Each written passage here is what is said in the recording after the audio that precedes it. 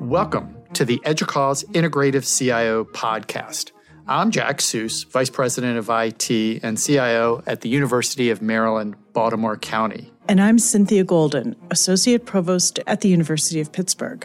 Each episode, we welcome a guest from in or around higher education technology as we talk about repositioning or reinforcing the role of IT leadership as an integral strategic partner in support of the institutional mission. Today, we're joined by Lois Brooks, Vice Provost for Information Technology and Chief Information Officer at the University of Wisconsin-Madison. Lois, it's wonderful to have you on the air today. Well, it's great to talk to you both, Jack and Cynthia. Welcome to the program, Lois. Thank you. So, could you take a few minutes and introduce yourself to our listeners and talk a little bit about your career path and how you've gotten to your present position? Sure, I'm glad to. I've had a full career in higher education. You're 39 this year, which is hard to believe. I took my first entry-level job at Stanford in 1984, not in IT, but it was coincidentally the year the personal computer came out at the university that launched Silicon Valley. And I ended up spending 25 years there.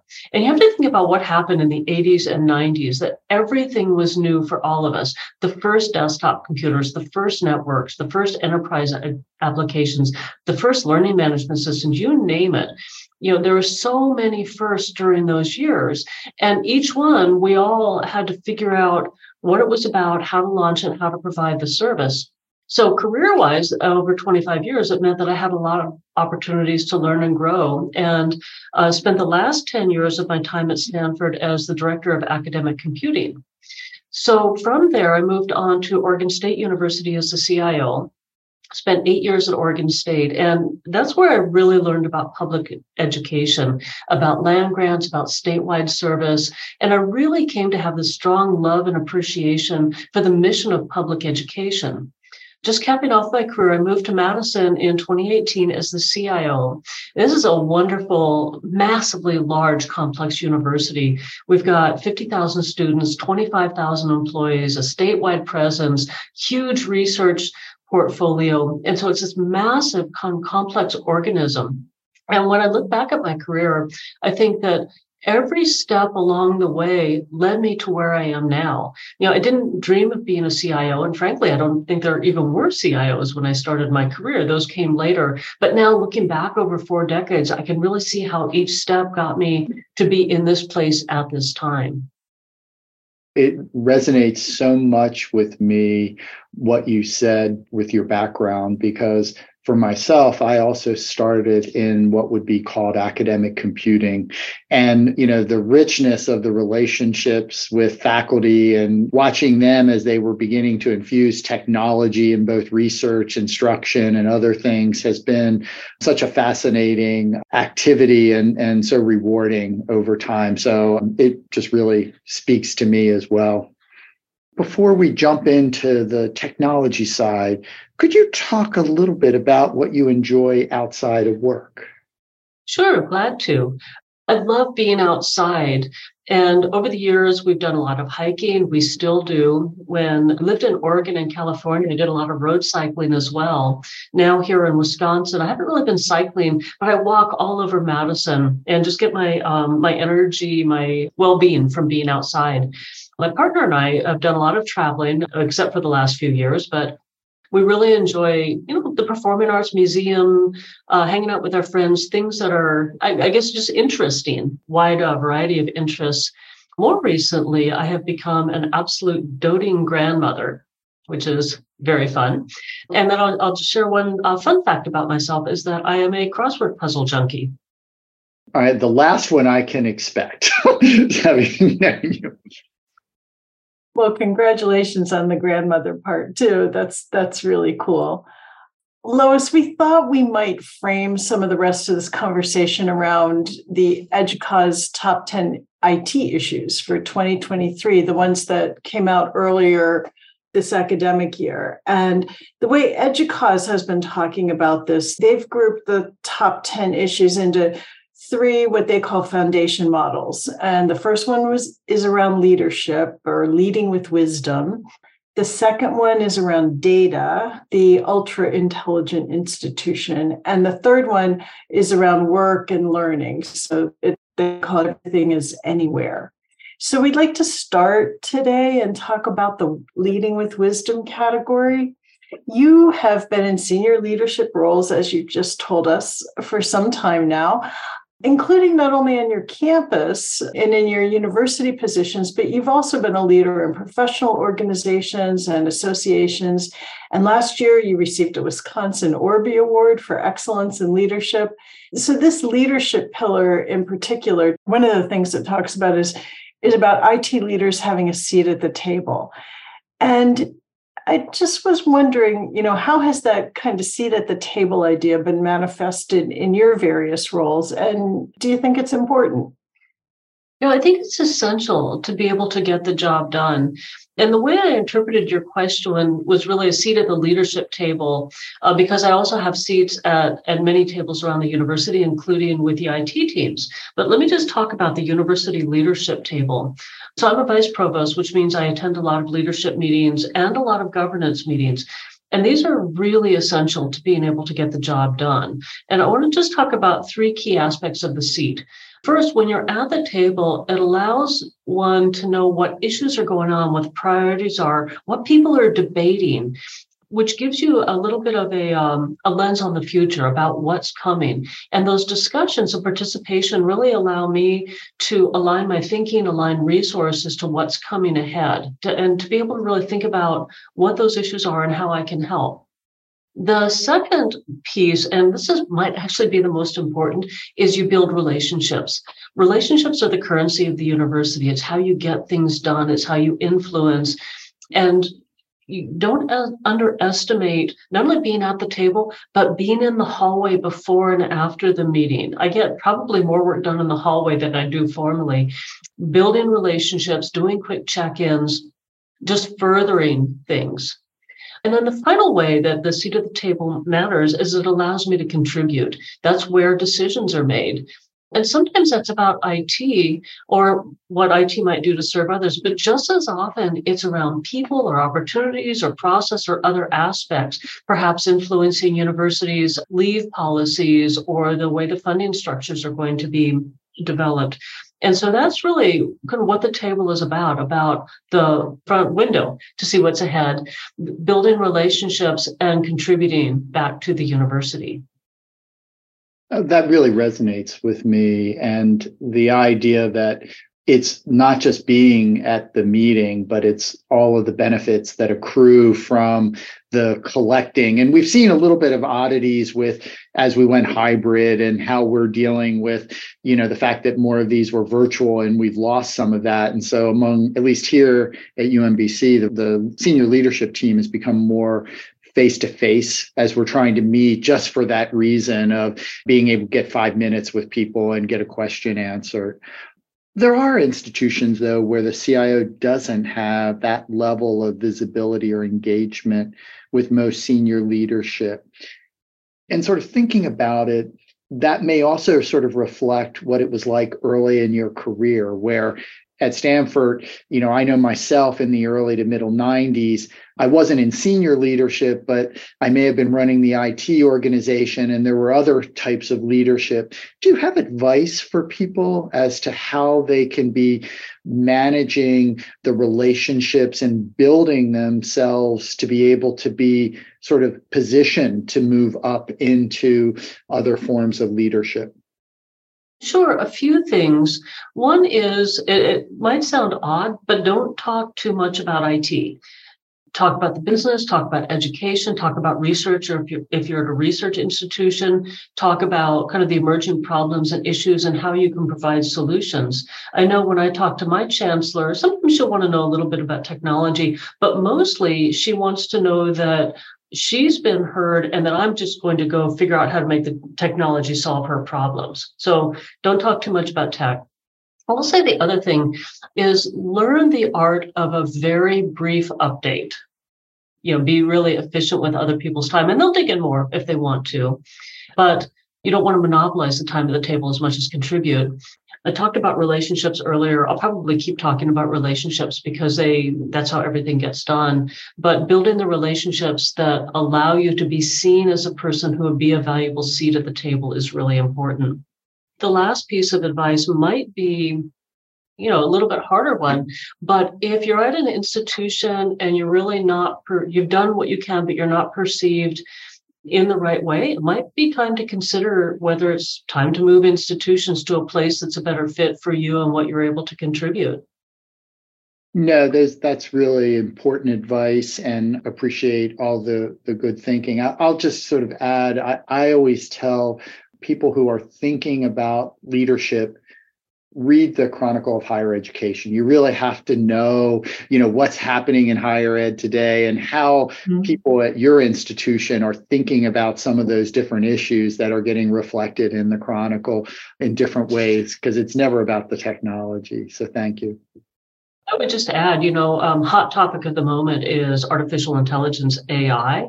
And I'm asked about that in some odd way in every meeting. What are the ethics? What are the bias? What are people doing with research? And so I've been reading a lot myself just to be able to give a 30-second response in a meeting. So you're absolutely right on just staying up with what's happening around you. I agree. That's really important because you're seen as the IT leader on campus as somebody who should know what's going on, even, when something just happens the day before. You've got to be prepared. So, Lois, sticking with the leadership theme for a minute, how do you think our current leaders should be thinking about succession planning and about developing the next generation of leaders? Oh my gosh, this is so important, Cynthia. So think about how each of us knows what we know. And we got this through a mix of formal learning, things like going to school and professional programs. We might have done leadership programs. We've got it through a mix of informal learning, conferences, peer engagement, communities of practice, and we get it through hands-on work experience. So just a couple examples of things we're doing here. We do a lot of formal learning through MORE, the leadership program, which is terrific. We also heavily use EDUCAUSE, which is equally terrific. They offer different things that benefit different people in different ways during their careers. We invest formally in people's growth and education. The informal learning is probably the one that we do the most. We're engaged in EDUCAUSE, Internet 2, the Big Ten Alliance, One EdTech, and a lot more. Our staff are in these communities of practice. They're engaging, which allows them to hear peer ideas, have opportunities to present or develop ideas. And these are really important for their professional development. And then finally, hands-on work and experience, there's no substitute for it. So when you think about which of the people in your organization might be ready to take the next step, they need to have experiences like leading big projects and big efforts, designing new services, those kinds of things. And they need a chance to do them and to iterate them, to maybe make some mistakes, to need to tweak, to take it to the second level. And so if you're really intentional about all of these things, about formal opportunities, informal engagements, and work experiences, and then I try not to micromanage, but to let people open the door and let people explore their own potential and iterate. What you've got then are people that are progressing in their career and ready to take the next step. And the one last piece I would add to this is that succession planning is allowing other people to do more, which means you're lightening your own burden. A nice silver lining. Well, you're also talking about investing in people. Yes. And I think that's what's really important. And I think when individuals know that you are investing in them, they appreciate it. And, that's part of their development. I think so. Well, keep in mind that people do the work of the university. If you've got one priority, it must be the people, and everything else will follow. I agree. Yeah, that's so true. So I'm going to shift a little bit, and we're going to go to talking about the second foundational model, the ultra intelligent institution, and how you work with data and analytics and provide cybersecurity and other mechanisms around that data. One of the top issues in the ultra intelligent institution is Cybersecurity and Privacy 101, embedding privacy and cybersecurity education into the curriculum and the workplace. Could you talk about some of the initiatives you have helped to champion and the results you've seen and where you hope to be going over the next few years? Sure, I'm glad to. And I'll just have a caveat here that I'll talk about work that other people have been doing in the organization that I haven't been as involved in. So I can't take any credit here, but it's really terrific work. Three different examples on this. One is that we are working directly in computer science classes with our students. Our cybersecurity team is working directly with students to give them real world experience. And this shows up in a couple of different ways and gives them context for the kinds of problems they'll face as they enter the workforce. First, we're just exposing some of our real world problems to them and letting them work on them, some of the things that we tackle every day in our cybersecurity practice. We've also gotten cybersecurity stakeholders across government, the FBI, Department of Homeland Security, Wisconsin National Guard, and others, working with our students to help expose them to some of the organizations and challenges in the broader cybersecurity landscape. And then we just got the U.S. Cyber Command Engagement Network involved, which is giving our students opportunity to hear from government leaders as well as get access to hiring events and internships. So we're using our reach and our leverage with these organizations to directly benefit the students. Second example is our CISO, our Chief Information Security Officer, actually teaches cybersecurity at our local technical college. And he's really focusing on a mix of privacy and cybersecurity. And then he has also championed and put many of our cybersecurity staff through their certification. We're giving them funding, we're giving them mentoring and study time. And right now, about half of our cybersecurity team is professionally certified.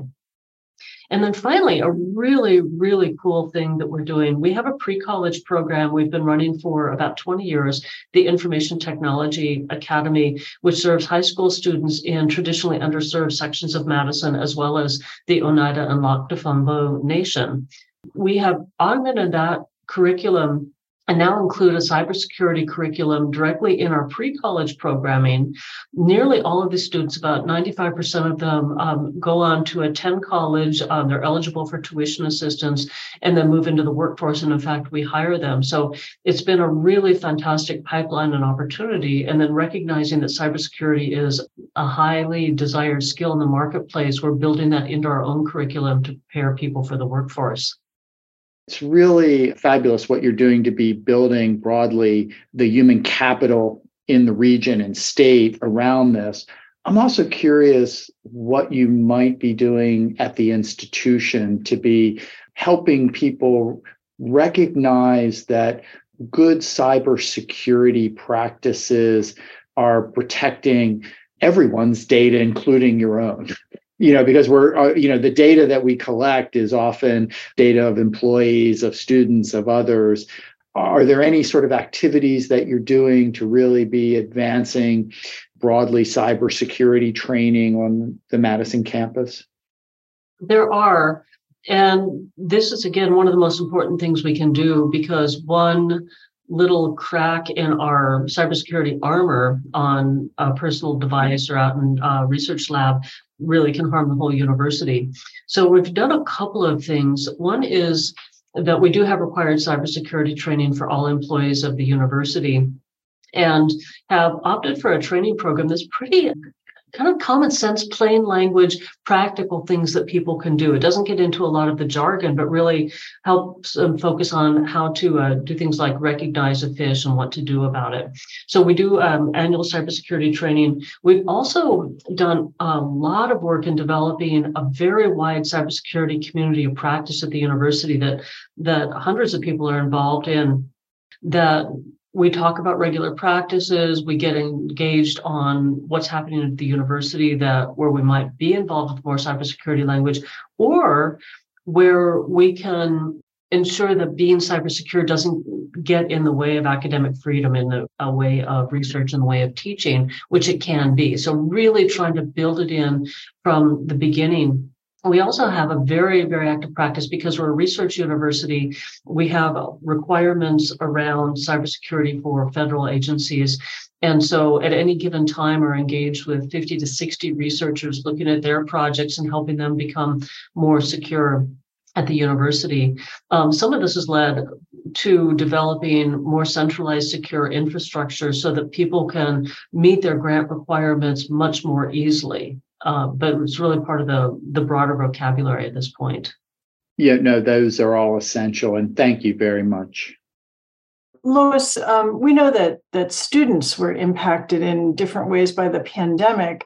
Are there initiatives underway at your institution that are trying to use data and analytics to personalize your interventions with students? And if there are, how has this helped? How have analytics helped this effort?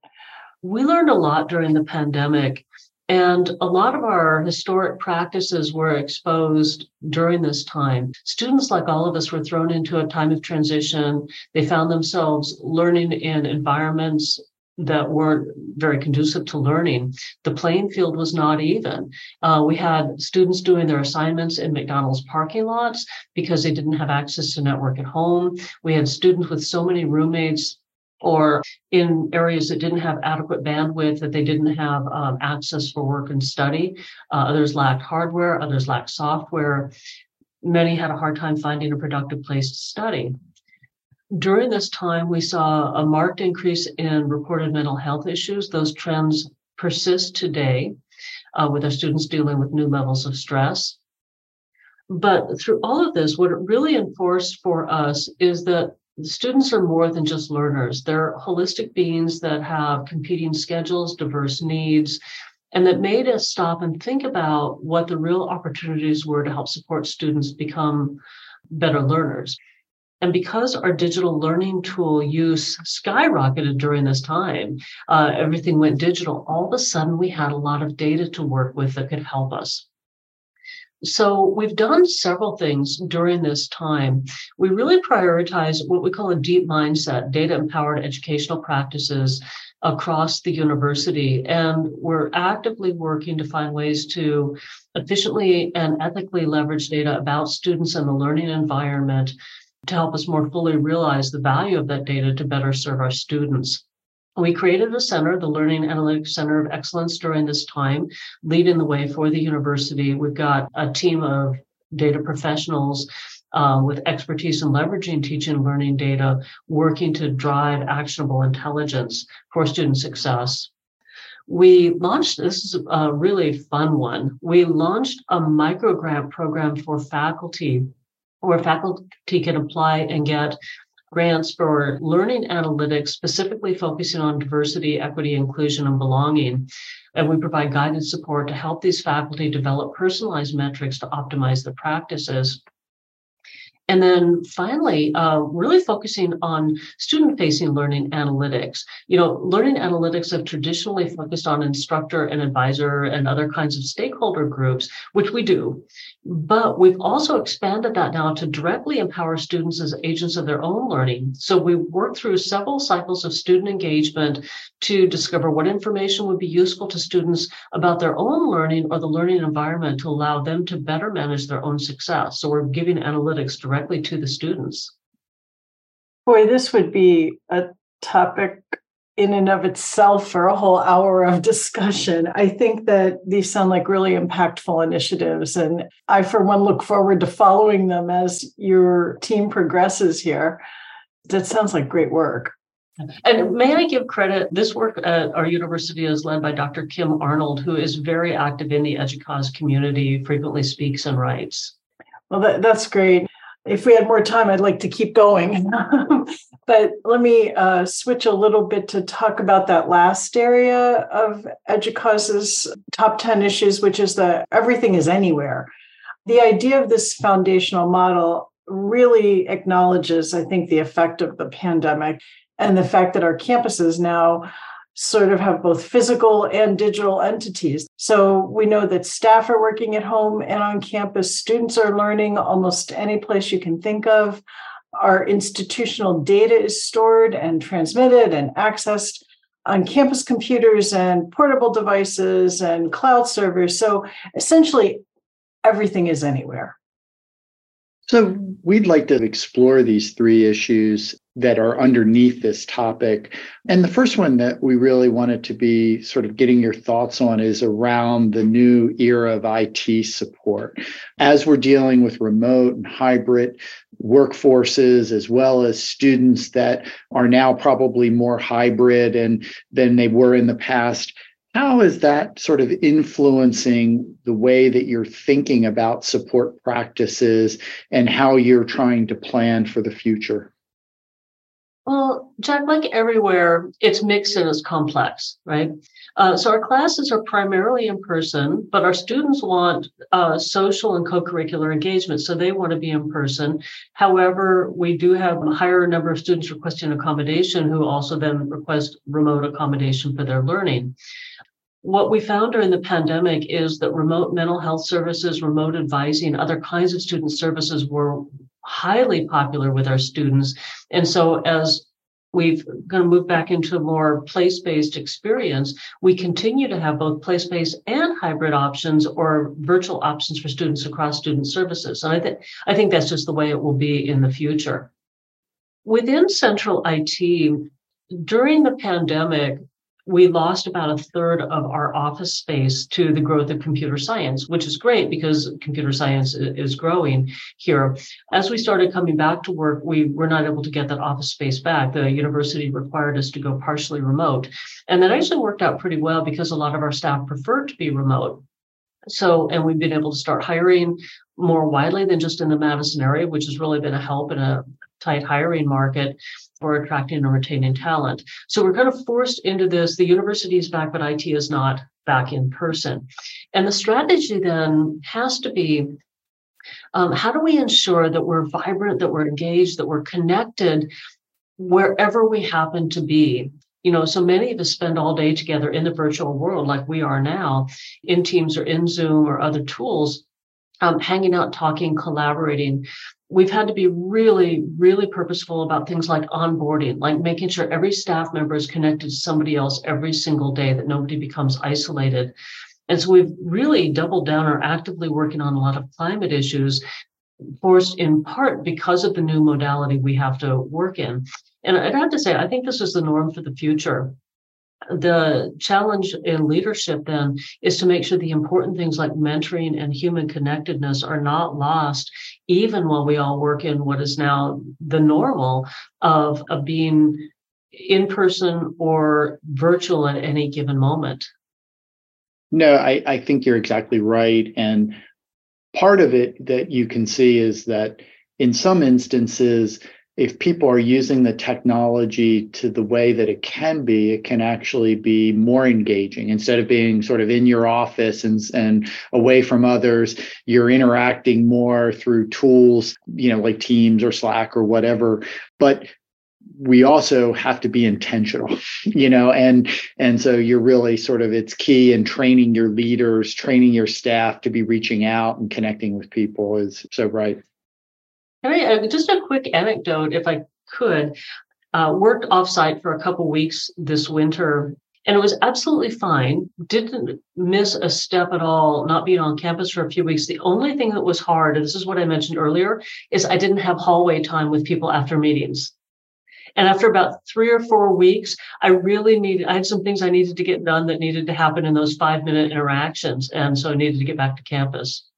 We've had that conversation at Pitt many, many times about missing those opportunities and how can we be more deliberate in figuring out how to engage informally, in this kind of world.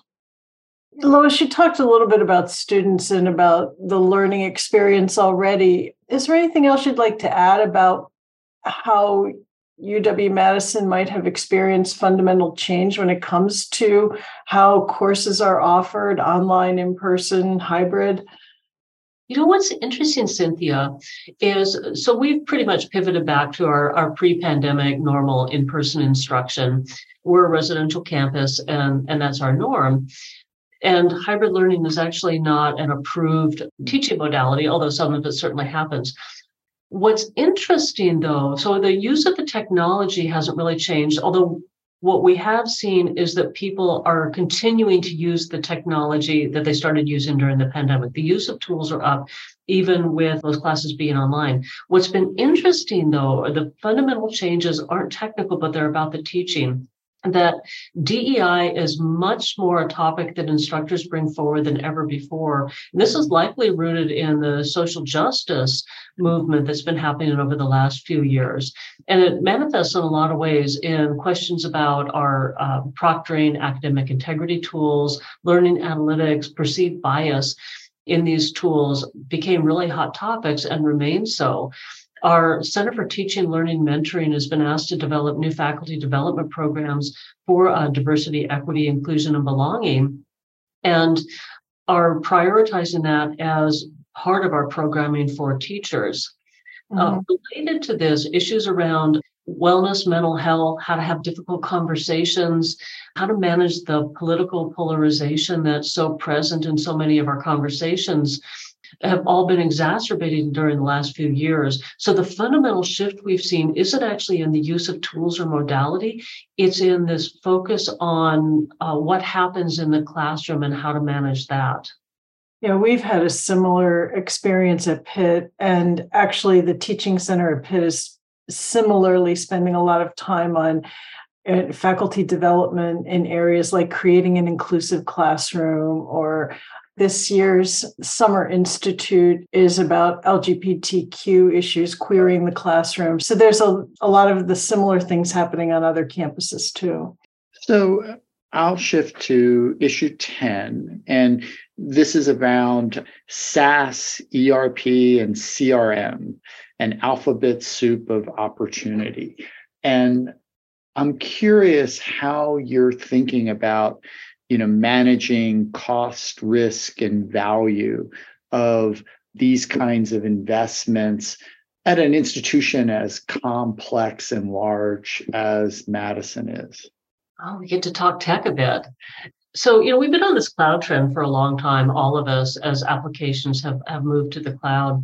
And we've certainly done so here. Right now, here in Wisconsin, we are migrating from PeopleSoft on-premise to Workday in the cloud for finance and HR across all 13 universities in the system simultaneously. There are risks and costs, of course, to this, but there are also benefits.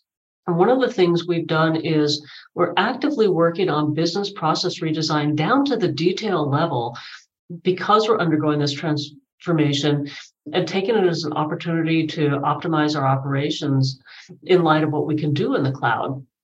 We're talking actively about how to manage in an environment that will constantly be changing, where we have less local control over new features and functions. And there's a lot of benefits to this. I think that we're pretty excited about the fact that there will be a lot of new features and functions coming at us. There's going to be a lot of change management as well. And so really thinking through the differences in how we manage to those kinds of services. Stepping back from our Workday project, but more broadly, the big risk in all of this is vendor lock-in. The recent cost increases and usage caps from Box and Google have been really challenging to manage and put IT, frankly, in an uncomfortable position, as we've had to go out and tell people they couldn't use as much of what we told them to use. But these tools are so deeply embedded that sunsetting them is just not palatable. So, we've really been navigating some of these changes, but I think all in all, the move to the cloud is actually one that's enabling us to spend more time, more effort, more money on benefit and service to the university and less on the running of the technology itself. So I think that there is benefit. Oh, no, I would agree with you wholeheartedly that we're able to do so much more, so much faster than if we were trying to continue to do it ourselves by leveraging these that would be there. I am curious around, do you have a governance process that you've put in place to be evaluating this? We've tried over the last few years, we're sort of required by our security policy to be reviewing all of the SaaS, purchases that are going to be made. And so we need to be looking at, contract terms, data, risk, security. Do you have processes that you put in place that you think are working really well, or is it still sort of coming into focus as you're trying to manage the complexity of so many different moving parts? Well, some of both, Jack. We do cybersecurity review of all systems that will touch or handle certain classifications of data. And we've been doing that for quite some time. Some of the more modern tools, frankly, are helpful because other people are asking the same questions. And so the vendors are able to respond with the information we need and have attended to security in their tools. The challenge there, to be honest, is that there's so much going on that finding ways to do that more efficiently in a more cost-effective way is always on our radar. But we do have a robust process for review. We also have a growing and maturing data governance process, and it feels like data governance is part of everything, supporting the interoperability, supporting the analytics sort of spanning across systems as we bring new systems online, making sure that their security levels are set appropriately. So we're a couple years into growing that, and I think doing a really good job in that area. The other thing I would just mention is shared governance is really a deep part of our culture here in Wisconsin, and our faculty are generous with their time to help us navigate issues that impact people. One of the practices I've done, which has really been helpful, is we bring things to faculty governance very early when we're tackling a new problem and we're actually not sure what to do about it. We'll take it into faculty governance early and get really good feedback from them on the student and faculty perspective on an issue like having to top cap usage for Box, for example. And using faculty governance as a thought partner rather than a rubber stamp at the end of the process has really been helpful for us in just kind of tackling some of these vendor lock-in kinds of issues that we have. So pulling back for a couple thoughts on big picture from you, Lois. This has been a particularly challenging time for higher ed over the last few years. And from your vantage point, what do you think some of the biggest challenges our IT organizations are going to be facing, particularly IT organizations at large research institutions, and challenges and opportunities over the next few years? Well, I think the challenge for many is budget. That at a big institution, our enrollment is staying strong, so that helps with financial stability. But this is a concern at many institutions, financial stability or budget cuts. And I'll just say IT is expensive. And so there are things like cybersecurity or enterprise systems or learning support that we can't do away with, but these dollars are competing for other precious dollars. And so I think that's going to be an increasing challenge to find ways to do everything the university needs us to do, but to do it in ways that are affordable. On the more fun side, kind of everything is a challenge and an opportunity both, right? AI, big topic right now, kind of navigating the possibility and the promise of automation and data mining and all of those things while kind of navigating through bias and misinformation and ethics and all of those other issues that are coming up with new technology. I think we're going to be talking, it's a hot button now, but I think we'll be talking about this one for years to come. Like we mentioned earlier, I think a challenge and opportunity is continuing to thrive in a hybrid and virtual world, navigate our way through and make that work really well and be mindful of not losing important things like mentoring.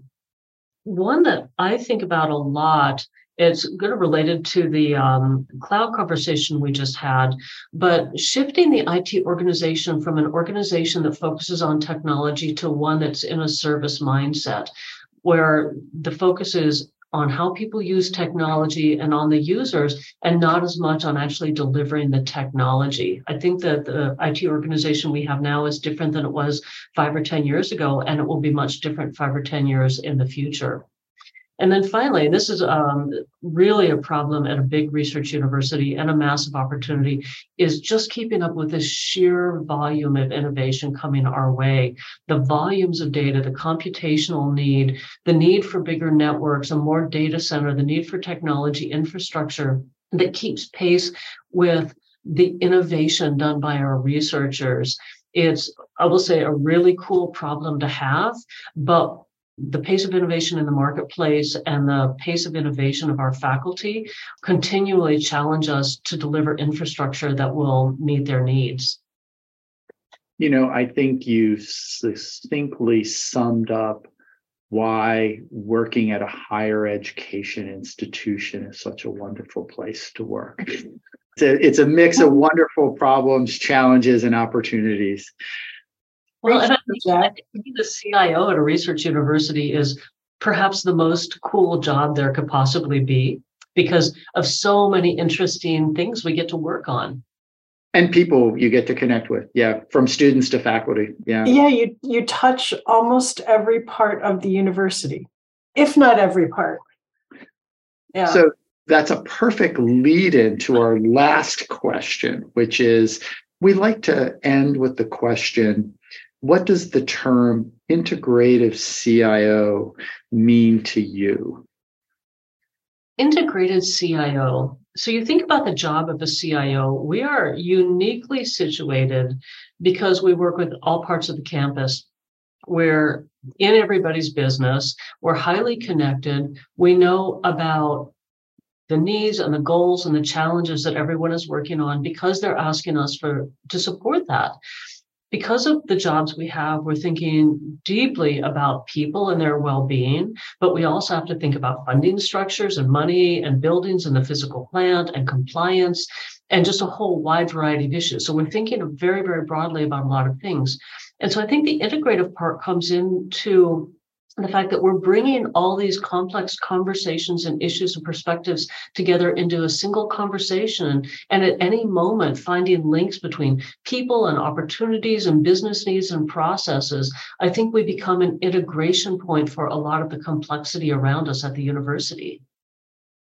Well, Lois, this has been a fantastic conversation. Are there any last comments or thoughts you would like to share with our audience? Well, it's something I tell my staff every week in office hours. It's a highly complex world and sometimes challenging times. And so it's especially important to be kind to yourself. Take care of yourself and take care of the people around you. Well, thank you so much for joining us. Yes, thanks again, Lois. It was fantastic to see you both. Thanks for asking. It was a lot of fun.